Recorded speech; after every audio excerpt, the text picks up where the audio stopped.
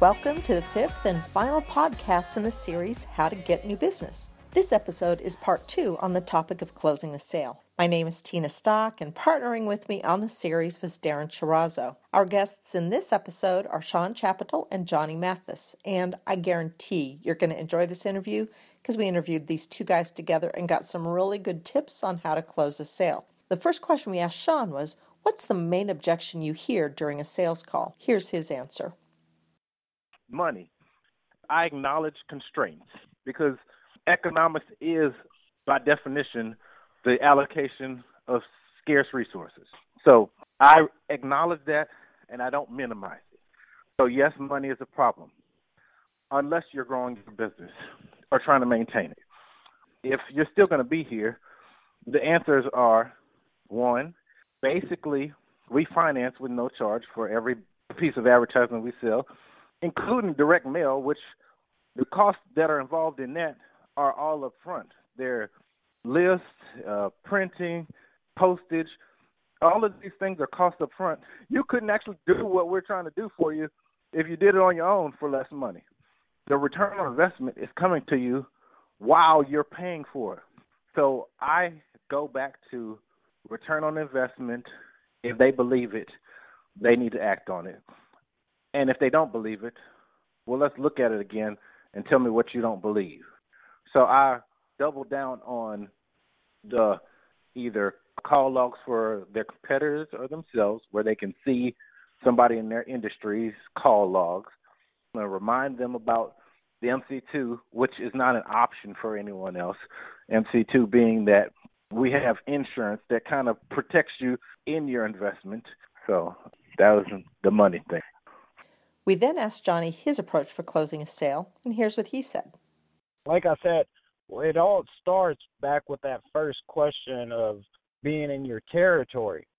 So if you don't sign up with me now, hey, no pressure, but you better believe I'm going to be back. I'm pretty much embedded in my territory, so I'm going to see you again. You know, I'm persistent, what do you call it, pleasantly persistent.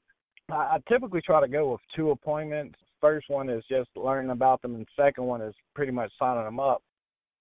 But there are times where it's money issues or other things that are out of my realm to where I can't control or they can't control. They're going to switch ownership or something like that. I'm always doing a follow-up to them, and you have to really keep in touch. Now, I'm not saying do that with every person because you also have to realize, too, if you're wasting your time. I've learned from this, and it was a book that I read, that when you do approach these people, bring them something new every time. Don't just go back and say, hey, I'm following up with you from the last time we met. Just wanted to see if you're No, bring them something. Hey, I just wanted to let you know that Google is getting rid of the right rail. So I just wanted to inform you that with us, we're able to have you at a higher quality score where you have higher visibility, which would be a benefit to you. So you doing your campaign now, you're going to have to get a little bit more competitive where we can actually handle that for you. You know, when you're ready, let me know, and I can come back out. And so every time is Hey, Johnny, let me say something. I just want to repeat what you just said here because that's the most important thing out of this whole thing. There is no I'm just calling to follow up. Whoever's doing that, stop for the rest of their lives, okay? Call with new information. Have something to give. Do not waste people's time. I'm going to let Johnny finish because, I'm like Kanye right here.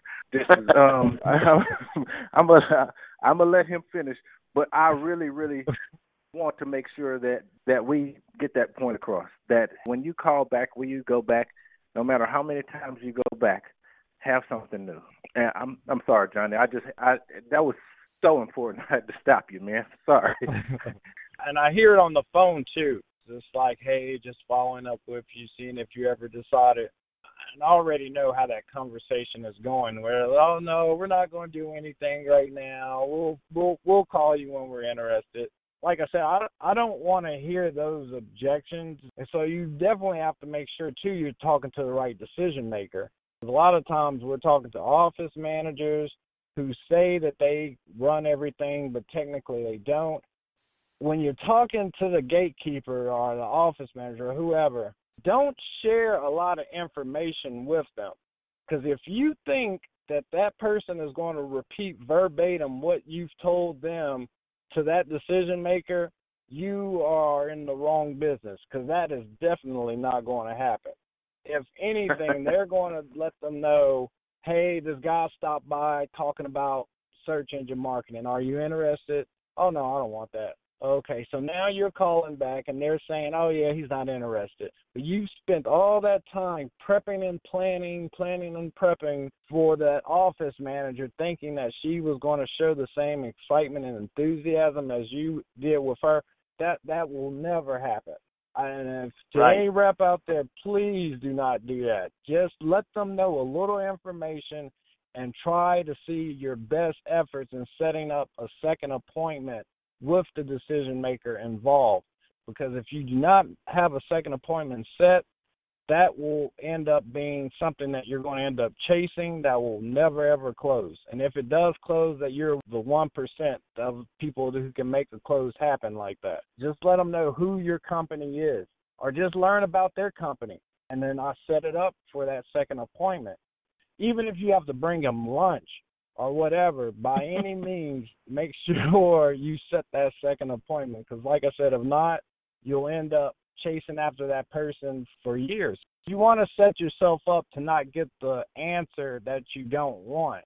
That's one thing that we have to keep in mind, is that as account reps, whether you're newer or even tenured reps like you all are, your time is very valuable. So you have to measure that time in, do I spend a lot of my time trying to educate an office manager who won't be able to relay the information to the person that will be able to sign and say yes?